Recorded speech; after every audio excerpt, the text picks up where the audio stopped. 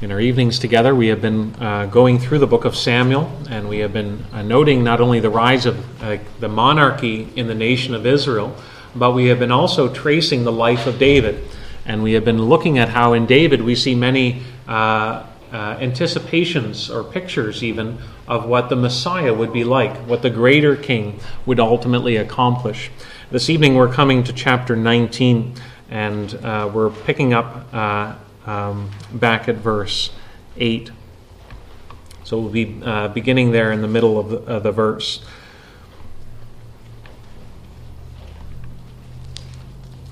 Now Israel had fled every man to his own home, and all the people were arguing throughout all the tribes of Israel, saying, "The king delivered us from the hand of our enemies, and saved us from the hand of the Philistines. And now he has fled out of the land from Absalom. But Absalom, whom we anointed over us, is dead in battle. Now, therefore, why do you say nothing about bringing the king back?" And King David sent this message to Zadok and Abiathar the priests. "Say to the elders of Judah, why should you be the last to bring the king back to his house, when the word of all Israel has come to the king? You are my brothers. You are my bone and my flesh. Why then should you be the last to bring back the king? And say to Amasa, are you not my bone and my flesh? God do so to me, and more also, if you are not commander of my army, from now on in the place of Joab." And he swayed the heart of all the men of Judah as one man, so that they sent word to the king, "Return, both you and all your servants." So the king came back to the Jordan, and Judah came to Gilgal to meet the king and to bring the king over the Jordan. And Shimei the son of Gera, the Benjaminite from Bahurim, hurried to come down with the men of Judah to meet King David. And with him were 1,000 men from Benjamin. And Ziba, the servant of the house of Saul, with his 15 sons and his 20 servants, rushed down to the Jordan before the king. And they crossed the ford to bring over the king's household and to do his pleasure. And Shimei the son of Gera fell down before the king as he was about to cross the Jordan, and said to the king, "Let not my lord hold me guilty, or remember how your servant did wrong on the day my lord the king left Jerusalem. Do not let the king take it to heart, for your servant knows that I have sinned. Therefore, behold, I have come this day, the first of all the house of Joseph, to come down to meet my lord the king." Abishai the son of Zeruiah answered, "Shall not Shimei be put to death for this?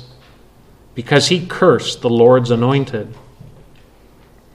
But David said, "What have I to do with you, you sons of Zeruiah, that you should this day be as an adversary to me? Shall anyone be put to death in Israel this day? For do I not know that I am this day king over Israel?" And the king said to Shimei, "You shall not die." And the king gave him his oath.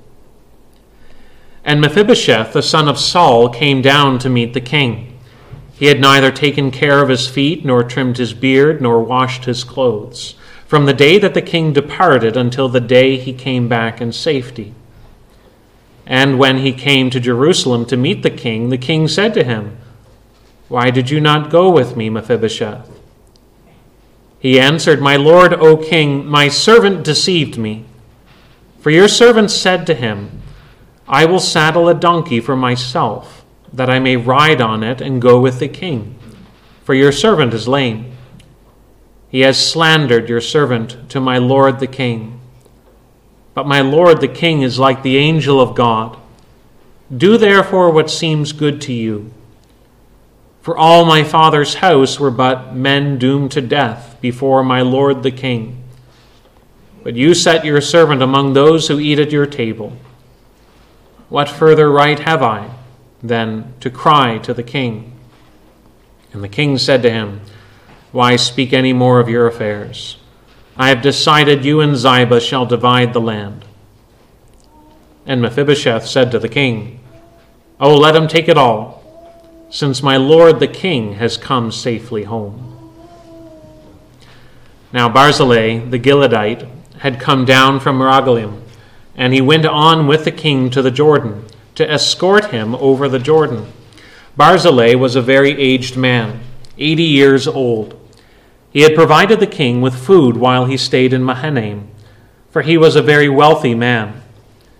And the king said to Barzillai, "Come over with me, and I will provide for you with me in Jerusalem." But Barzillai said to the king, "How many years have I still to live, that I should go up with the king to Jerusalem? I am this day 80 years old. Can I discern what is pleasant and what is not? Can your servant taste what he eats or what he drinks? Can I still listen to the voice of singing men and singing women? Why then should your servant be an added burden to my lord the king? Your servant will go a little way over the Jordan with the king. Why should the king repay me with such a reward? Please let your servant return, that I may die in my own city, near the grave of my father and my mother. But here is your servant Chimham. Let him go over with my lord the king, and do for him whatever seems good to you." And the king answered, "Chimham shall go over with me, and I will do for him whatever seems good to you, and all that you desire of me I will do for you." Then all the people went over the Jordan, and the king went over, and the king kissed Barzillai and blessed him, and he returned to his own home. The king went on to Gilgal, and Chimham went on with him. All the people of Judah, and also half the people of Israel, brought the king on his way. Then all the men of Israel came to the king and said to the king, "Why have our brothers, the men of Judah, stolen you away and brought the king and his household over the Jordan, and all David's men with him?" All the men of Judah answered the men of Israel, "Because the king is our close relative. Why then are you angry over this matter? Have we eaten at all at the king's expense? Or has he given us any gift?" And the men of Israel answered the men of Judah, "We have 10 shares in the king, and in David also we have more than you. Why then did you despise us? Were we not the first to speak of bringing back our king?" But the words of the men of Judah were fiercer than the words of the men of Israel. Have you ever made a really bad decision? Probably at some point you can think of a decision in your life that you look back on as a really foolish decision to have made. But when you make that decision, you may realize that the action that you have taken, the course of action, was not the right one. But it may become more and more apparent just how foolish it is. And when you think back, maybe in your own experience of some time when you made a bad decision, you will remember and you will be faced with the fact of, how do I respond to this? I made a bad choice, but do I carry on with that choice because this is the way that I have set myself up? Or do I reevaluate things? Do I turn course and say, even though this is going to be difficult, I have to reevaluate the decisions that I've been making? This evening we are looking at the people of Israel. The people of Israel had made a choice. They had chosen to reject David as their king. They had chosen to replace him with David's son, a man named Absalom. But it was a bad choice that they had made, a foolish choice, we could say. And the folly of their choice became more and more apparent by the events that unfolded before them. After Absalom had taken over Jerusalem and David had fled from the city, you'll remember that Hushai had told Absalom to mount up an army to go out and to wipe out all the loyalists of David. But when the battle ensued, we're told that Absalom himself went down into battle.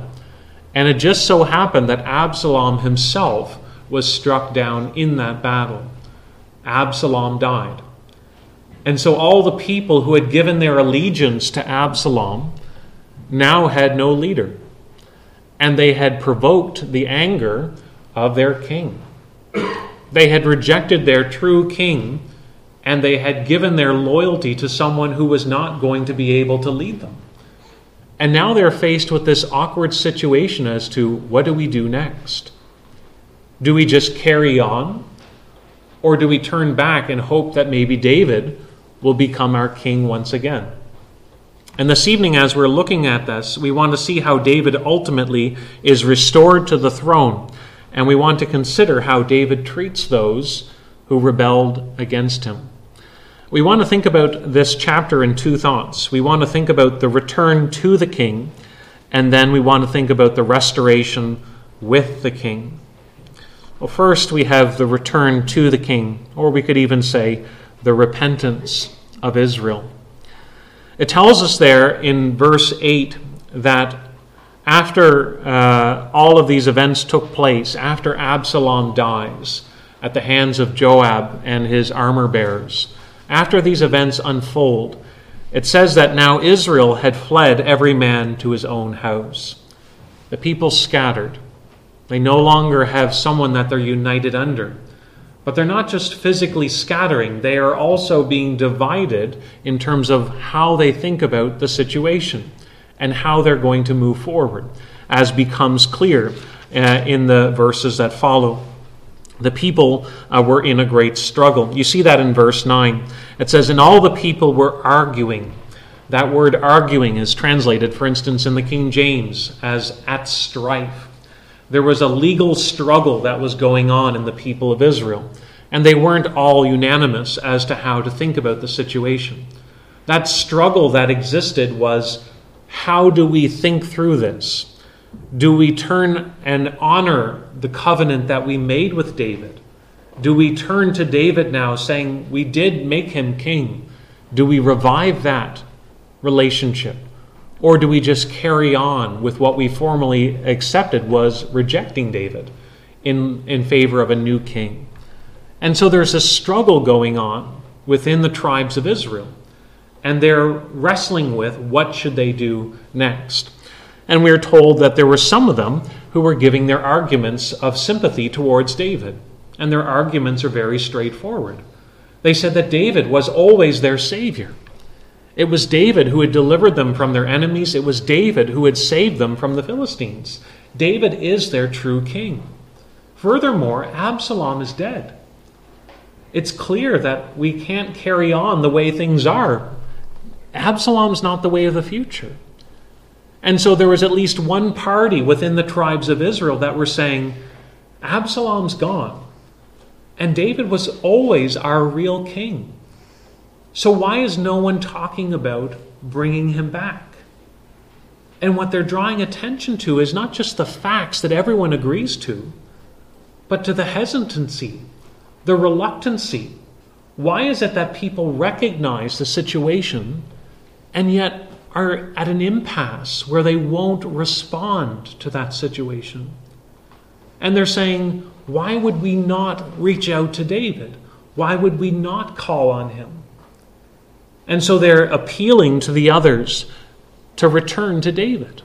We have to turn course. We have to acknowledge our mistake. We made the wrong choice in rejecting David. We have to go back to him. But that's not a decision that is an easy one.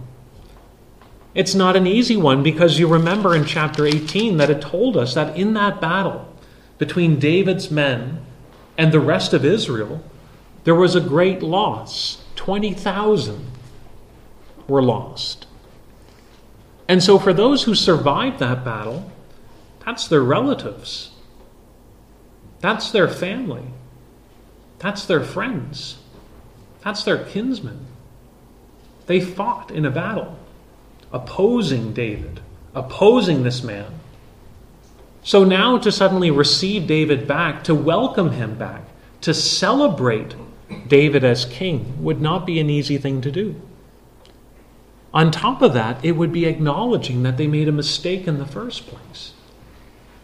And so all this, when they're asking the question, why is no one talking about calling out David? Why is no one talking about having the king return now? It's because they have rejected him. And the longer they have been rejecting David, the harder it is to change course.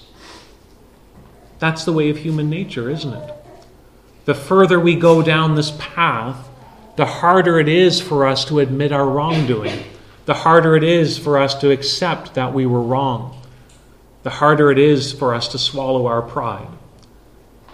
And so there's this contingency within Israel saying, David's our king. Absalom is dead. The facts are straightforward. Why aren't we getting David back? And others are at an impasse as to what to do next. But it tells us that as this is taking place, that David is able to get wind of this rumbling. David hears that there is an interest in having him come back. And we see that this return to the king is not only something that is stewing in the people of Israel, but it's also something that is prompted by David himself. You see that in verses 10 and following. That as David hears wind of this, David then sends a message to the priests, to Zadok and Abiathar. Remember those loyalists of his that stayed in Jerusalem. And he sends them a message that they would convey to the leaders of the tribe of Judah, the elders. And he wants them to convey this message to them, that they themselves would be stirred to respond. And the message is very straightforward. He impresses upon them a number of things in order to initiate this reconciliation. The first is that he draws attention to the response of Israel. He says, why would you be the last to respond when others are already thinking about this course of action? Why are you being silent when others are talking about receiving me back as king? That David wants to talk about something that others are just not talking about. And so David impresses upon them the importance of responding, recognizing that the northern tribes have already expressed that desire to acknowledge David as their king. Why isn't Judah? Why isn't David's own tribe doing the same thing? Again, they rejected him. The tribe of Judah spearheads really this revolt against David. They're the ones that are fighting against David. And so here, David is impressing upon them this need to respond, or at least to justify why they're not. Why would you not respond when others see things so clearly? So he appeals to them about the way that the rest of Israel is responding. But he also appeals to them the relationship that they share. In verse 12, he says, "You are my brothers. You are my bone and my flesh. Why then should you be the last to bring back the king?" They were all kinsmen. And we can see David here saying, we are all fellow Israelites. We are all descendants of Abraham. But it seems that David's saying a lot more when he says these words. When he says, "You are my bone and my flesh," David is saying there's a bond that has been established between us. He's using the same language that the northern tribes used to David when they recognized him as king. You remember when the northern tribes gave their loyalty to David, they came to him and they said, "We are your bone and your flesh." They weren't just simply saying, "We're all Israelites here, so you can be king." They were saying, "We recognize that by God's design, we are bonded together. We recognize that you are our king, and we commit ourselves to you in loyalty." And so when David here appeals to the people of Judah, the tribe of Judah, he's saying there is something that God has established.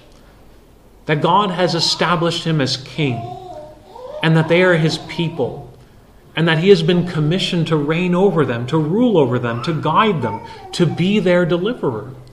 And he appeals to that relationship that God has established. And so he says that they are his bone and his flesh. There is this bond that exists. But then thirdly, he says something else in this message to the elders of Judah. In verse 13, he tells them, and he says, "And say to Amasa, are you not my bone and my flesh? God, do so to me and more also, if you are not commander of my army from now on in the place of Joab." Joab, you remember, was that man of violence, but he was also that man who did not honor David's command to protect Absalom. And so in giving this instruction, he's not only removing or demoting Joab, but he is extending grace to the commander of the enemy. Amasa was the commander-in-chief of Absalom's army. But here's David saying, I will extend restoration to this man who was fighting to kill me. I will receive him into the kingdom again, and he will have a place in my kingdom. There would have been many people who would have been reluctant to receive David back as king because what will happen when he comes? Is David going to be on a vendetta? Is David going to want revenge? And is he going to take names down of every person who fought in Absalom's army? Is he going to wipe out all those who were rebels? But here's David extending an olive branch, saying, even the one who is the commander of Absalom's army has a place in my kingdom. That instead of receiving wrath, he will be restored in David's kingdom. And so that is meant to convey not just what Amasa can expect, but anyone could reasonably conclude that David would deal gently with all those who fought under Amasa as rebels too. If David is going to treat Amasa in this way, then we can expect that he's going to treat anyone who was a rebel in this uprising that was instigated under Absalom. David isn't interested in bringing vengeance or revenge. David wants restoration. David wants unity. David wants peace. And so as he's conveying this message to the people of Judah, it is a message showing the heart of the king, that he desires to restore a nation that has become divided. He wants them to return. And the return unto the king is one that is initiated by his message of peace. He communicates to them that in spite of their rebellion, they can be restored in his kingdom. Maybe we're sitting here this evening and we know that we have made a lot of bad choices in life, and maybe we've lived a bad lifestyle for quite a long time. But maybe we start to think to ourselves that God could only ever be angry with us because of our rebellion. And yet the good news of the gospel is that God offers a peace even with rebels, even with those who have continued on in their rebellion. There is still a place in his kingdom for those who return unto him. That's the message that God conveys to his people. Return unto me, says the Lord, for I have redeemed you. And so here we're told about how it is that David, who fled from Jerusalem, ultimately comes back to his people. He comes back to them as the people return to him, as the people request him, as the people call him to return, both he and all his servants. So we see something of a change in the people of Israel as they request David to return. But we also see not only the return to the king by the people, but we also see the restoration of the people with their king. In verses 16 and following, we are given different encounters that happen when David comes back, paralleling what happened when David fled. If you go back and you read over the chapters, you'll remember that there were 3 different narratives about what happened when David was fleeing. There was the way he was being treated. And now in reverse order, we're having three narratives of how David is restored or how he returns to the people of God. And in verse 16, we're reintroduced to this man Shimei, the son of Gera, the Benjaminite from Bahurim. He hurried down to come down with the men of Judah to meet King David. Do you remember who Shimei was? Shimei was that man who had cursed David. He was the man who, in a fury of anger, expressed his hatred of David and declared God's rejection of David. He was the man who threw stones at David. He was a man who had utterly rejected David. But now that David has suddenly been restored, now that David is suddenly being welcomed back into Jerusalem, he does an about-face. And he's the first to rush down to meet David, seeking to secure his own standing in David's kingdom. He comes down to him with 1,000 men of Benjamin, not to fight, but he comes down with 1,000 men of Benjamin to highlight that he's a man of influence and that he has secured the support of these Benjaminites to David's kingdom. He is able to make them loyal to David again. So he did this to show something of his loyalty to David and of giving his support to David. He fell down before the king, acknowledging his wrongdoing, and he confessed in verse 20, "Your servant knows that I have sinned." Now maybe we're sitting here this evening and we're somewhat suspicious of Shimei's confession. Is this a genuine repentance, or is this simply a forced confession? But the point is that Shimei comes and David is more interested in restoration than he is in simply wiping out his enemies. Yes, he's prompted to confess his wrongdoing. And yes, David's even pardon of Shimei is limited and temporary at best. But we're still seeing here something of the picture of what it means to be restored in God's kingdom. Just like the animal sacrifices in the Old Testament, they're limited in what they can convey, but they do convey something real. They teach us how it is that our sins can be covered. They teach us the idea of substitution. They communicate to us something of the reality of God's wrath and judgment. But here we're seeing something genuine true.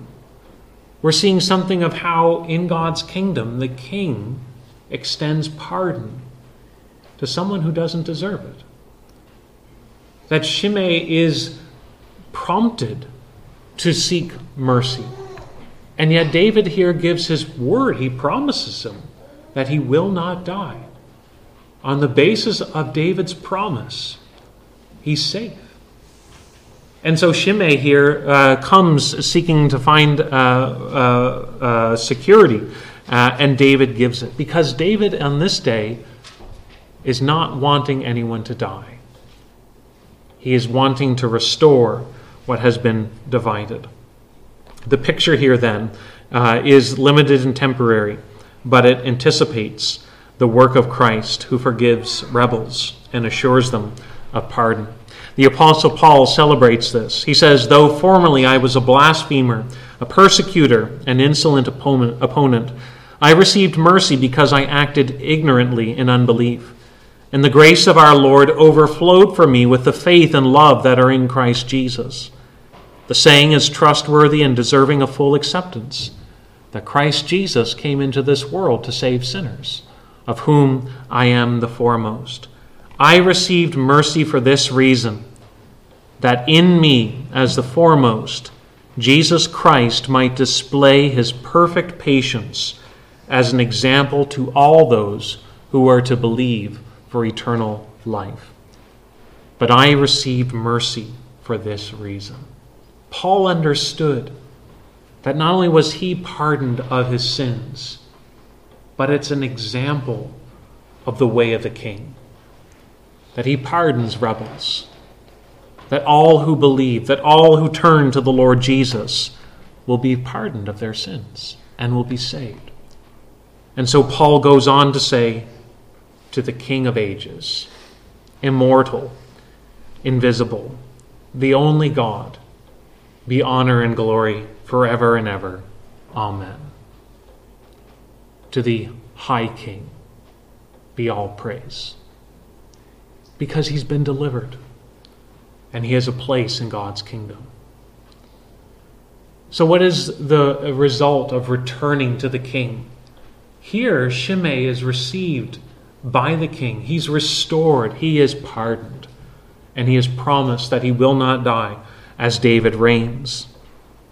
We are told that others come out. Ziba as well is one that comes out. And Ziba, you remember, was a man who had told David that Mephibosheth was wanting to recover the kingdom. And Ziba had brought goods to David.